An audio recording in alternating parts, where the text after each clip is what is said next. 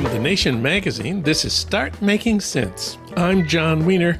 Later in the show, if it was a good strategy for Special Prosecutor Jack Smith to charge Trump with 4 felonies, is it also a good idea for Fulton County District Attorney Fani Willis to charge Trump and 18 other people with a total of 41 felonies? Erwin Chemerinsky will comment. He's dean of the law school at UC Berkeley. But first, Drew Faust, Harvard's first woman president, remembers how she became an activist in the 60s. That's coming up in a minute. For the ones who work hard to ensure their crew can always go the extra mile, and the ones who get in early so everyone can go home on time, there's Grainger, offering professional-grade supplies backed by product experts so you can quickly and easily find what you need. Plus, you can count on access to a committed team ready to go the extra mile for you. Call, click Grainger.com, or just stop by. Grainger, for the ones who get it done.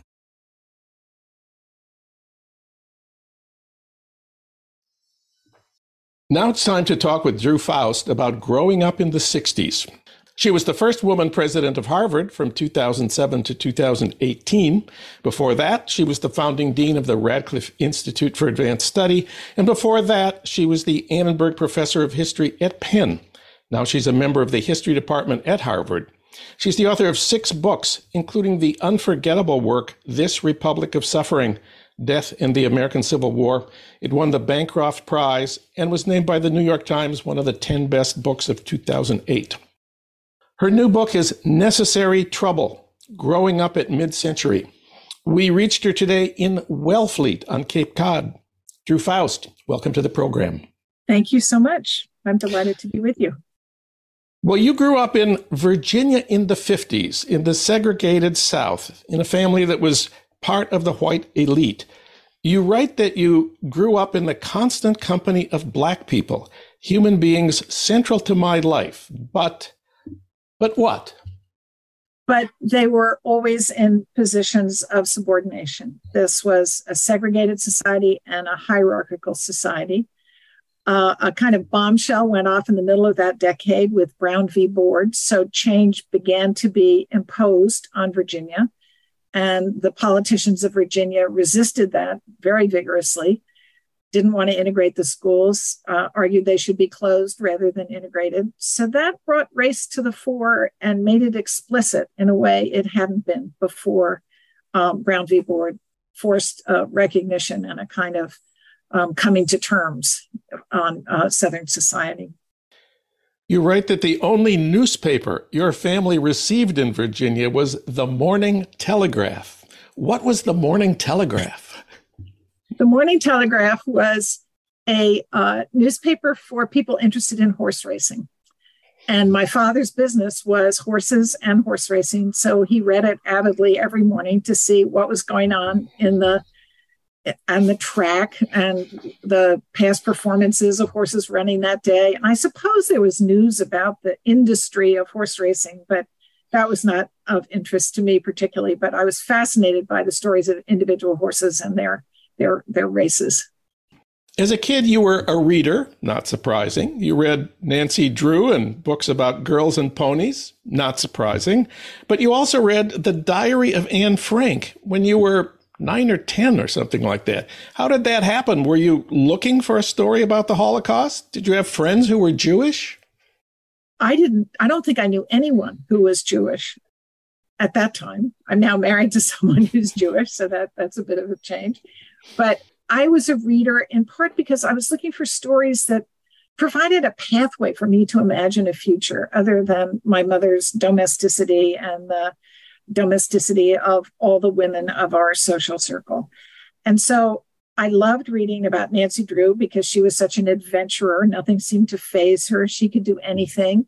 And Girls and Ponies were a little bit like that too, because these were girls who were learning to be very proficient, often training horses, and 1,000-pound beasts would be subjected to their will. But I remember picking up Anne Frank in a bookstore in New York. And it had on the cover of this particular edition, which is illustrated in my book, a story of adolescence. So I picked it up because I always wanted to be an adolescent from the time I was about 9 years old on. I was an aspiration to get to that. So I thought this will be an interesting book. And I had no idea what I was getting into or what I would be reading. And it was completely eye-opening for me in so many ways. First of all, introducing me to the story of the Holocaust. I'd always been interested in what had happened in World War II because my father had been in the service and came back from the war, and we knew that was really important. But reading the Diary of Anne Frank gave me a very different perspective on what the war had been about. And she, of course, is so reflective and introspective and smart and interesting that you felt as if you just had a new friend. There was someone talking to you. And so I got deeply engaged in the book and then horrified by, of course, the outcome for Anne Frank and her family. I've read a lot of memoirs written by 60s people, and virtually all trace the origins of their activism to the same moment, the sit-in movement in the spring of 1960, when Black college students in North Carolina sat down at segregated lunch counters and refused to leave until they were served, facing physical attack from white mobs with nonviolent resistance, immensely inspiring. But your epiphany, as you call it, the shock of recognition that spurred you to take your first political act, came well before 1960, although it did involve the civil rights movement. Tell us about your epiphany. What happened and how old you were at the time? My epiphany came as part of this aftermath of Brown v. Board and the upheaval in Virginia that was caused by the demand that schools be integrated and the response from white Virginia politicians that this should be resisted, which meant that there was a certain amount of conversation about race that had never been made explicit before. And I also overheard one day coming home from school, I was being driven by a Black man who worked for my family. And I was sitting in the car and I heard on the radio about some of the debates and issues and confrontations that were taking place around this issue of school integration. And I suddenly realized in the car at that moment that my school was all white for a reason. It wasn't an accident. And I asked the Black man who was driving me, is it true that if I painted my face Black or if I were Black, I wouldn't be able to go to my school? And he kind of hemmed and hawed. He didn't want to take the risk of being involved in a discussion about integration with a young white girl. But his silence or his evasion underscored for me that I was right. And how old were you when you heard the news? 9. I was 9 years old.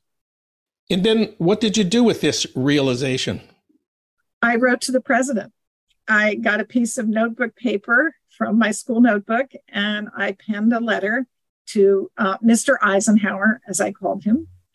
And I told myself this story, as I was growing up and, making my way in the world. And then I was asked to write a piece, probably in the early 2000s, for a collection of autobiographical reflections by Southerners who'd become historians. And so I was getting ready to tell this story about how I wrote to Eisenhower. And I thought to myself, maybe I made it up. Maybe I'm like all those people who fought with the French resistance, who didn't really fight with the French resistance, but claimed to. So then I thought, okay, you're a historian, Drew. If that letter was written to a president, there's a good chance it would have been put in the archives. So I went to the National Archives asking them, or wrote to them, actually. I didn't show up. And they said, well, you really should be asking the Eisenhower Library in Abilene, Kansas. Lo and behold, this wonderful archivist there found my letter. So I hadn't made it up. And there was my letter from my 9-year-old self. And I was reunited with that little girl. In your letter to President Eisenhower in 1957 is the frontispiece of your book. Tell us a little bit about what your argument was there. Well, when I requested a copy of this letter from the archivist in Kansas, it was in the early 2000s. And so there wasn't any scanning. He said, I'll Xerox one and send it to you. So it took, a week or something. And I spent that week worrying about what on earth I might have said with the racial outlook of a white Virginia girl, age 9. And I anticipated that my arguments would have been the Declaration of Independence and so forth. But they were very religious, actually. When I got the letter, I kept appealing to God, who loved all God's children. And I came from a family that wasn't super religious. I mean, I got sent to Sunday school every Sunday, but we didn't say grace at meals. I mean, there wasn't a like religious pervasive atmosphere. But nevertheless, I thought my best argument was God. I guess, especially since I was writing the president, I had to find some higher authority. So I told the president, God told you to do this. And that was the foundation for my letter, which, of course, became the foundation for the civil rights movement and Martin Luther King's leadership and, appealing to the Christianity of white Southerners. And that's what I thought my best argument was. Moving ahead to 1964, you left for college at Bryn Mawr. Your father had gone to Princeton. Yes, and my older brother as well. And then the brother after me as well. So it was a family tradition. Had Princeton accepted women, probably they would have pressured me to also go to Princeton. But I had no pressure at all. My mother hadn't gone to college. No one had any strong notions of where I should go. So when I said, I'm going to Bryn Mawr, that was fine with everyone. Why Bryn Mawr? Well, I was a very bookish kid. I loved intellectual life and work. And so I was very attracted by Bryn Mawr's identity as being highly intellectual. You write Bryn Mawr in 1964 represented a peculiar sort of feminism. Please explain. Bryn Mawr was a place that believed in the ability of Bryn Mawr students to do almost anything. And we were encouraged to have that confidence because we could compete with any man, and Bryn Mawr was going to enable us to compete with any man and, in a sense, transcend the constraints that ordinary women confronted. And so it was a feminism about us, but it didn't urge us or open us to think about woman as a category or to think about the ways in which women were subordinated in society.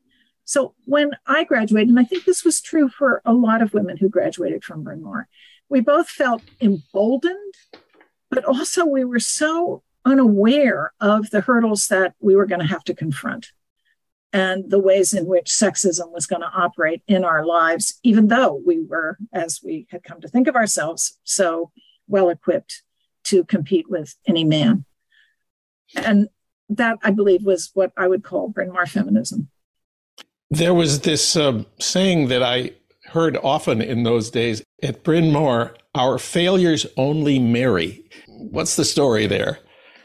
Well, Bryn Mawr had a very fierce president in M. Carey Thomas, who was a woman, grew up in a privileged family in Baltimore, was outraged when she couldn't pursue graduate work in the United States, pursued it in Europe, became the second president of Bryn Mawr. She was a lesbian, had lived in 2 open lesbian relationships, and she believed women could do anything. The library, when I was at Bryn Mawr, the library was named after M. Carey Thomas. It's since been denamed because she was an anti-Semite and a eugenicist, along with being an avid feminist. So her name has been besmirched, shall I say, in the years since I was a student there. But one of the sayings attributed to her was, our failures only marry. This was rendered sometimes as only our failures marry. That's sort of different. It is different, but our failures only marry gave us permission to marry, I guess. But it said you better do something else with yourself as well. In 1964, your first year in college, you went to a meeting of SDS, Students for a Democratic Society. You read the Port Huron Statement, which argued for participatory democracy. You learned about the SDS project to build an interracial movement of the poor in the North. Tom Hayden was organizing in Newark. Bryn Mawr and Haverford SDS were organizing in South Philadelphia. This was SDS before Vietnam. And you went to work with the SDS South Philly project. Tell us a little about that. It was called an ERAP project, which stood for economic, you probably know better than Economic Research and Policy. Economic Research and Action Project. Okay, thank you. We just always called it ERAP. It was dedicated, this project was dedicated to improving the well-being and the fortunes of the people who lived in South Philly, who were impoverished in many cases and very close to the poverty line in others. It wasn't the most desperate part of Philadelphia. That would have been North Philadelphia, but it was a part of Philadelphia that was clearly in need of economic assistance and uplift. So we were going to organize people to demand better things for their communities. And we started with an issue that was intended to bring people together so that then they could ask for other things once they were organized in a way to effectively voice their concerns. So the issue we organized around was rat control, something we thought everybody could agree on. So I spent much of the fall of 1964 in South Philly, knocking on doors with my SDS teammates, trying to persuade residents of the houses of South Philadelphia that they should join together as a community and demand rat control. And then we thought they'd go on and demand all kinds of other things. And that was the goal. Bryn Mawr had one legendary SDS leader, the valedictorian of the 1965 class, Kathy Boudin. Later, she became a leader of the Weather Underground, and much later, she served 22 years in prison for the Brinks shootout of 1981. She led an exemplary life in prison, was paroled in 2003, died last year. Of course, she didn't start out as a weatherman. After graduation in 1965, she went to work on the SDS ERAP project in Cleveland. Did you know Kathy Boudin and Bryn Mawr SDS? I did not know her because she spent her senior year of college in Russia. She was a Russian studies major. And so she was a legend as being brilliant. And every progressive professor that I took a class with would talk about having taught Kathy Boudin, but I never met her. And then March 1965, another high point of your book, that was Bloody Sunday on the Edmund Pettus Bridge in Selma. Civil rights people marching from Selma to Montgomery were attacked and beaten. One of them was John Lewis. You write, "I knew I had to do something." What did you do? I went to Selma. There was a follow-up march, and Martin Luther King eloquently said, America must bear witness and speak against these atrocities that were inflicted on John Lewis and others. And there'd been murder. There was a murder of a preacher. There'd been a murder of a young Black activist in the preceding weeks. And so Martin Luther King said, this is America. You must stand up for the principles on which this country's been founded. And I thought to myself, this is a moral challenge. If I don't do something now, who am I? Who can I ever be if I just pass the buck and say, I'm not going to stand up for these fundamental rights? And so my boyfriend and I borrowed a car and drove to Selma and marched over the Edmund Pettus Bridge in the march that Martin Luther King had called for. And then the very next month, April 1965, you went to what you call your first anti-war rally in Washington. Actually, it was everybody's first anti-war rally in Washington. It was the SDS March on Washington. This is the turning point when SDS and all the rest of us change our focus from civil rights to Vietnam. What do you remember about that day? Well, I remember people singing, folk musicians who I'd heard only on records, cherished records that I played in my dorm room. I remember mobs of people going every which way. I remember a sense of urgency and solidarity. It wasn't the disillusioned marches that came later, the angry marches. We had a sense that we were going to turn this around and that our voices would be heard, that people would listen to us, that we would be able to change things. And by the time I graduated from Bryn Mawr, which was not all that much later, only 3 years, which seems like an eye blink in my life now, but was, of course, an eternity when I was 18 years old. 3 years later, we were so frustrated because no one had listened to us at all, and the war had escalated steadily.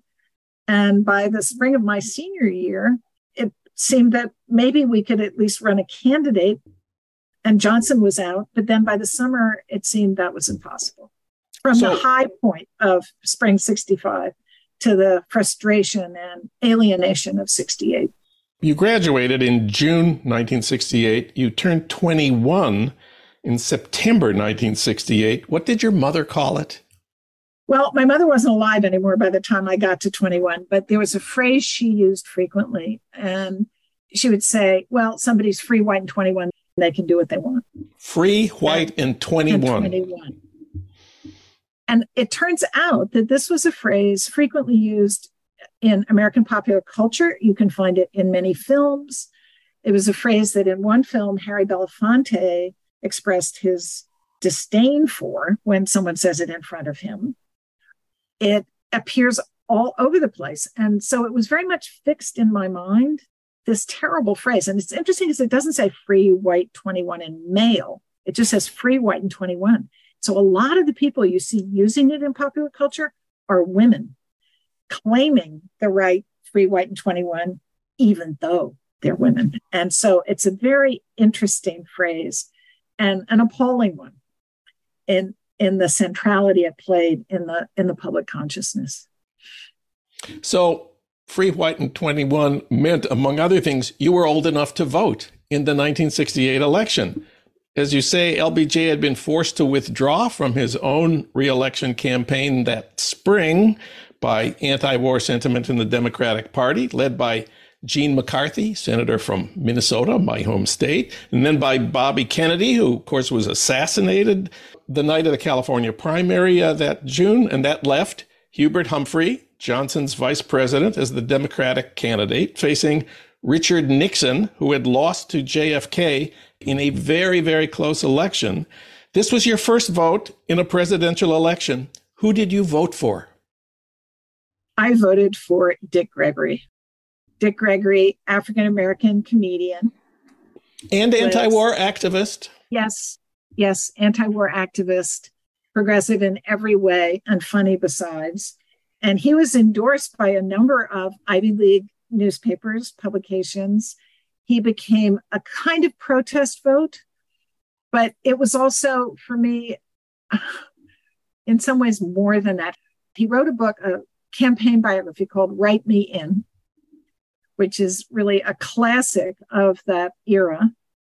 And when I voted for him, little did I know that what I found out as I was researching this book, I was one of two votes in my county for Dick Gregory, one of some 1,600 votes in the whole state of Virginia for Dick Gregory. So even though it was a protest vote, I could see it. I could see my vote right there and preserved for posterity. So I was not alone in choosing this among people my age. And what were you saying with your refusal to vote for the Democrat, Hubert Humphrey? All I was saying was give peace a chance. Great. So Nixon won by less than 1%. I remember that when I told my father I wouldn't vote for Humphrey because of the war, he said, think of the Supreme Court. He was a good Minnesota Democrat. Yes. Of course, now we see how right he was. Did anyone suggest anything like that to you at the time? I'm trying to think who might have. Most of the people I hung out with, my friends were of similar political views, but I'm sure people must have said that to me. You know, any sensible adult who was of progressive views would have said, think of the Supreme Court, or Humphrey will come around, or he's so much better than Nixon. But Humphrey had been so subordinated to Johnson in ways that it just turned your stomach almost to think, why didn't he stand up? Why didn't he speak out? Why didn't he make more of a space for his own views, if indeed those views were anti-war or progressive? One last thing. The title of your book, Necessary Trouble. Where does that come from? Necessary trouble is a phrase often attributed to John Lewis. It's one of his catchwords. He says, make trouble, good trouble, necessary trouble. And I got to know John Lewis a bit when I was president of Harvard. He very generously came to Harvard for a number of occasions. One was when we put up a plaque to remember enslaved workers who had toiled within the Harvard president's house in the 18th century. And on my last commencement, he gave the commencement address, last commencement as president. And he turned to me at the beginning of his talk and said, thank you, Madam President, for writing to Eisenhower and for making necessary trouble. And when I thought about this book, Necessary Trouble really is what it's about. It's about how I had to extract myself from the expectations of being a girl, of being a little white person in segregated Virginia. To survive, I had to make trouble. It was necessary trouble. So I called him just a couple months before he died and asked if it'd be all right if I called my book Necessary Trouble. And John Lewis was such a gracious, wonderful person. And of course, he said, I would be honored, please do, and so forth. So the title is a bit of an homage to him, but it's also a really accurate description of what my life was like as a young person in the 50s and 60s.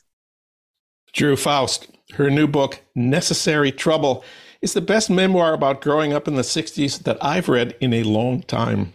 Drew, thank you for this book, and thanks for talking with us today. Thank you.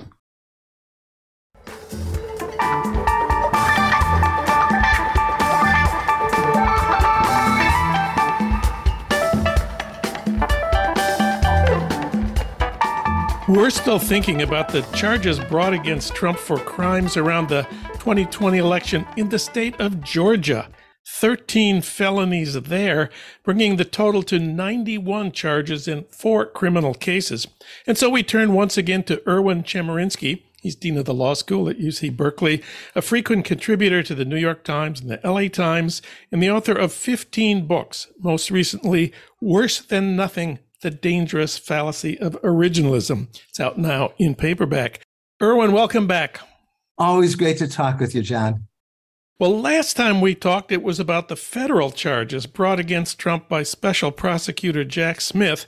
If it was a good strategy for Jack Smith to charge one person with 4 felonies, is it also a good idea for Fulton County District Attorney Fani Willis to charge Trump and 18 other people with a total of 41 felonies? I don't know. And I don't think any of us know until we see how it plays out. On the one hand, the benefit of this is being presented as a so-called RICO case, saying that there was a criminal enterprise. What the district attorney is saying is that these 19 individuals were part of an overall effort to defraud the state of Georgia and to undermine the election.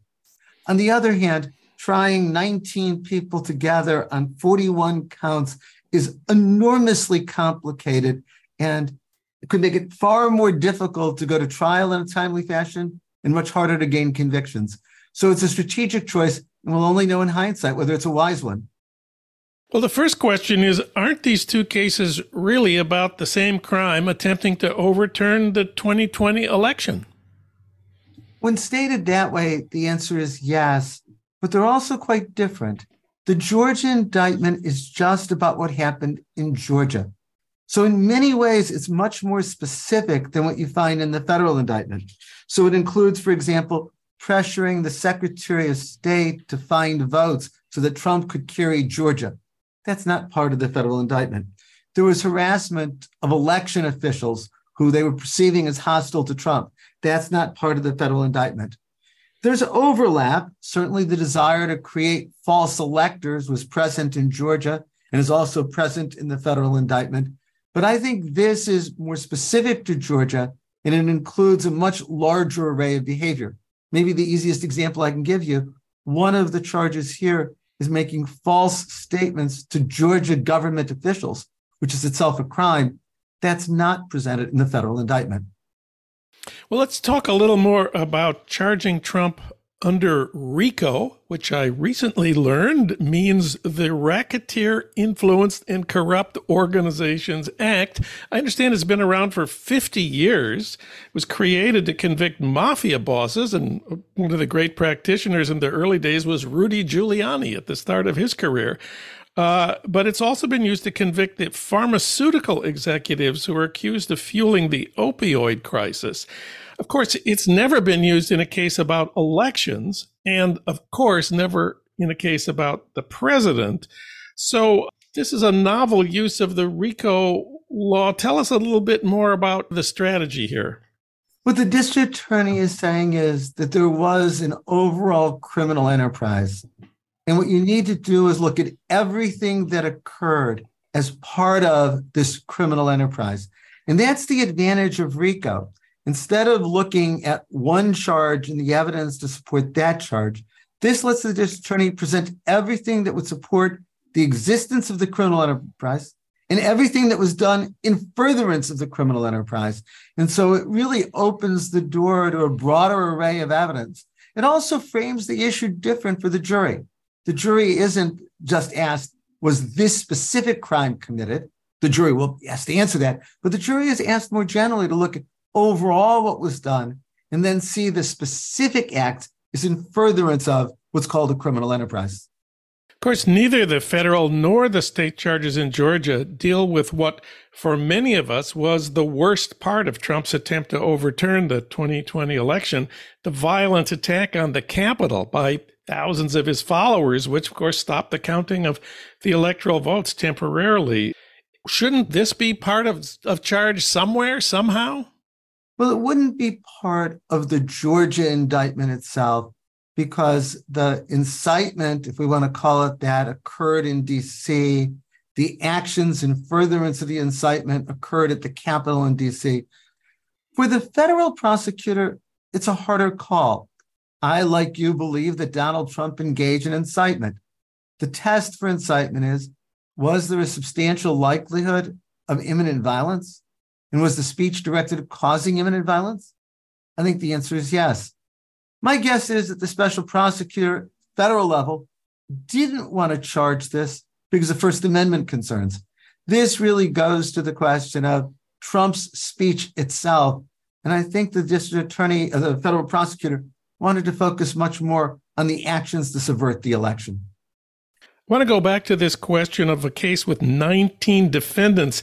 We've all been learning the last couple of days about Fani Willis's current active RICO case. It's called the Young Thug case, which has 28 defendants. And this one, the court has been working on selecting a jury since January, 8 months. If you have a case with multiple defendants, does the attorney for each defendant get to question each potential juror? Each defense lawyer gets to participate in the trial. That means that each defense lawyer gets to participate in the selection of jurors. It does not necessarily mean that each defense lawyer gets to question each prospective juror. In fact, in most courts now, the judge does the questioning of prospective jurors. It's not left to the individual defense lawyer. If, however, it were to be left to the defense lawyers, then all 19 would get the chance. That's just one of many problems with trying 19 people altogether. Of course, for a lot of us, the best thing about charging Trump with violating Georgia law is that even if he is reelected president next November, he could not pardon himself for convictions in a state court. And in Georgia, RICO is a felony charge that carries stiff penalties. I read it that if you're found guilty, you can get a potential prison term of 5 to 20 years or a fine or both. And to get a pardon for a felony in Georgia, you can't apply until 5 years after you've completed your sentence, not 5 years after you start serving it. But speaking of pardons, is there anything in the Constitution that says a president cannot pardon himself? The Constitution doesn't speak to whether the president can pardon himself. No court has ever addressed that. There's an obvious reason why no court has done so. The issue has never come up before. No prior ex-president has ever been convicted, or for that matter, even indicted of a crime. Now, I want to emphasize something you said. A president can pardon for federal convictions for violating federal law. We don't know whether Trump, if we were elected president, could pardon himself. That's an unresolved question. But a president cannot pardon for state law convictions. So there's a New York state criminal case pending. There's now the Georgia state criminal case pending. If Donald Trump were reelected president, he could not change the course of those criminal prosecutions, and he could not pardon himself for those crimes.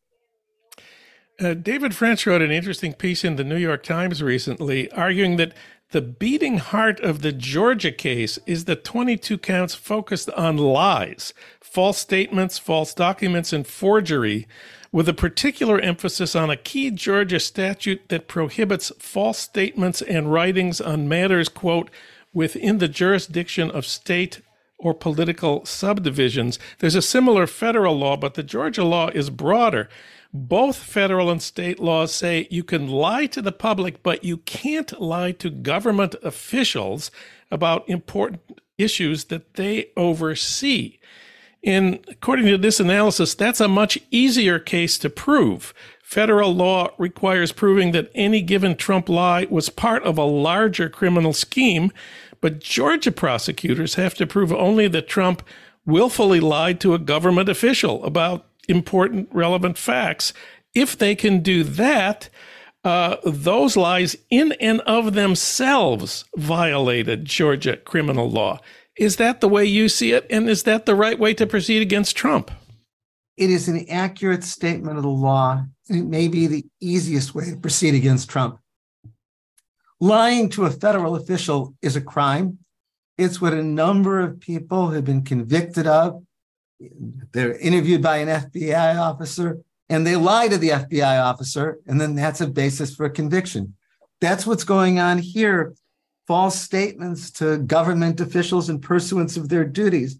I think that it's going to be very hard for Donald Trump to say he didn't make false statements knowing they were false, given what's been alleged in the complaint and given what we've heard. But I also think there are other strong charges against Trump in this indictment. Take, for example, pressuring the Secretary of State to find votes to put him over the top. We have a recording of that we've all heard at this stage, where he says, "Get me those votes." The harassing of election officials in the state of Georgia. There's strong evidence, it's alleged in the complaint, of how election officials, especially Black election officials, were harassed and lied about. There's the complaint that Trump was trying to get a false slate of electors that then they want Mike Pence to recognize. That seems a strong charge. There's even charges that they were trying to tamper with voting machines. And that, I think, was one of the revelations of the indictment when it came out. So this seems to me a strong indictment. I think the question is just what you posed. Would it have been better to have it narrower in terms of the number of defendants, in terms of the counts, or is it better to make it broader to be about this criminal enterprise? 5 of the people indicted along with Trump in the Georgia case are his lawyers. Critics of the prosecution say that Fani Willis is criminalizing the practice of law. Is it legitimate to indict the lawyers for the accused along with the accused? It's unusual, but it happens. To go back to something you mentioned, in organized crime cases, there have been instances where the lawyers have been indicted for furthering the criminal activity. Having a license to practice law doesn't give you an excuse for violating the law. We've got to remember, in some of the other cases, lawyers were deeply enmeshed. For the federal indictment against Trump in Washington, D.C., there were 6 unindicted co-conspirators. We have every reason to believe that all or almost all were lawyers. If a lawyer is participating in illegal activity, he or she can be criminally prosecuted and convicted too. And finally, we need to return to the topic of the 14th Amendment, Section 3. That's the part that bars anyone from holding federal office, including the presidency, who, quote, engaged in insurrection. As we've said before, it was passed after the Civil War to bar former Confederates from holding office.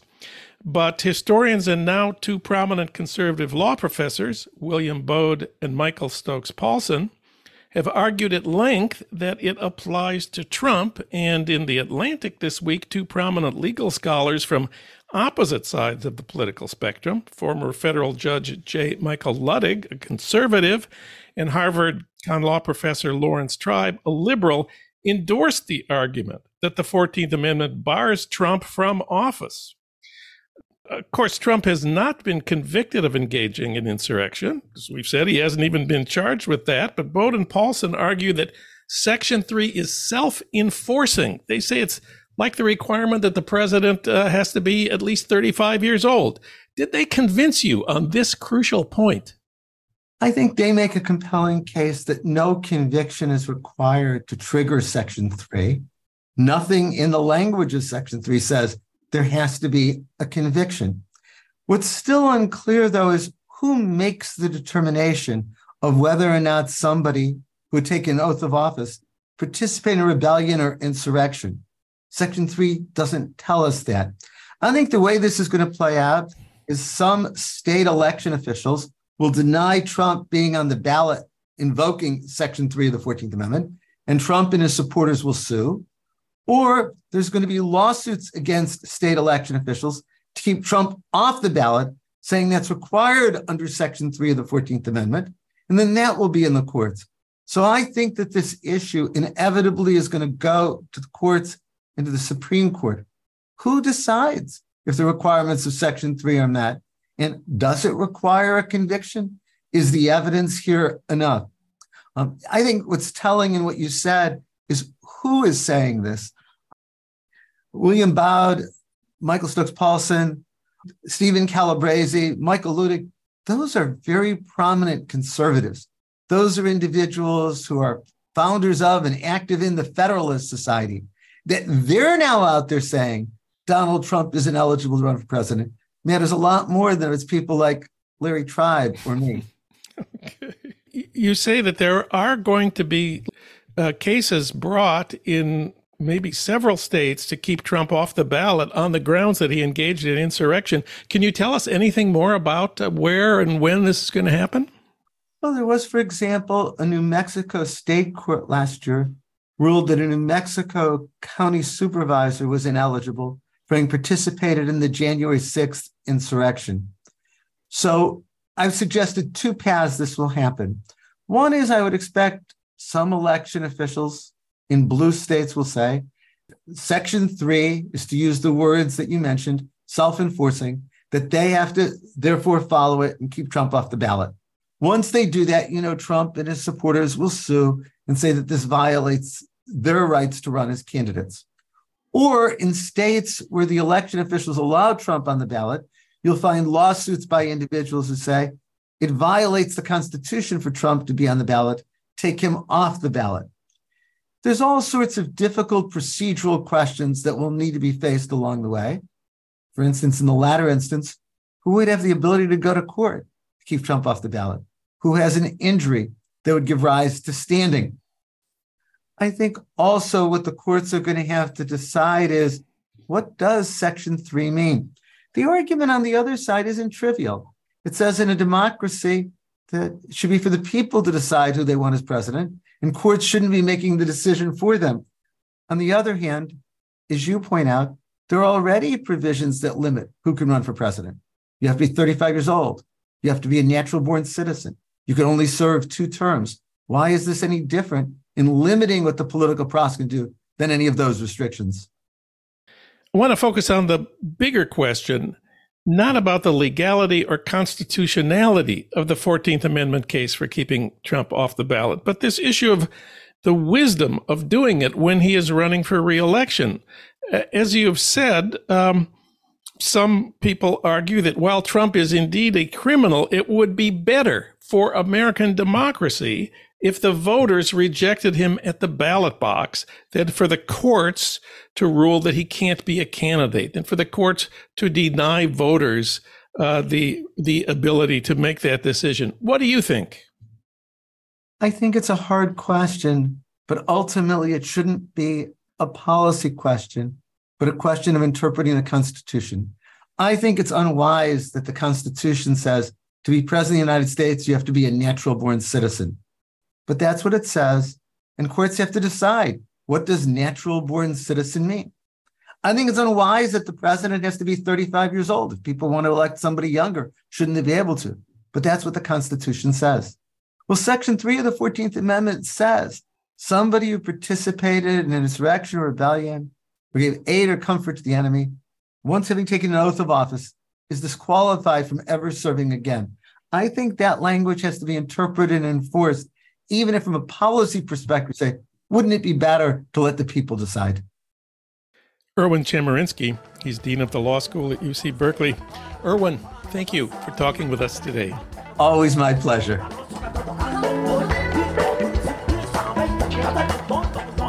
Start Making Sense, a podcast from The Nation magazine, is co-produced by the LA Review of Books and recorded in Los Angeles at our Blythe Avenue studios. Renee Reynolds is our associate producer. Alan Minsky is our producer. Ludwig Hurtado is our executive producer. D.D. Guttenplan is editor of The Nation. Bhaskar Sunkara is president of The Nation. And Katrina Vanden Heuvel is publisher and editorial director of The Nation. Our theme music is from Barcelona Afrobeat, licensed by Creative Commons. You can find out more about Start Making Sense at thenation.com and subscribe to Start Making Sense on Apple Podcasts or wherever you get your podcasts. I'm John Wiener. Thanks for listening.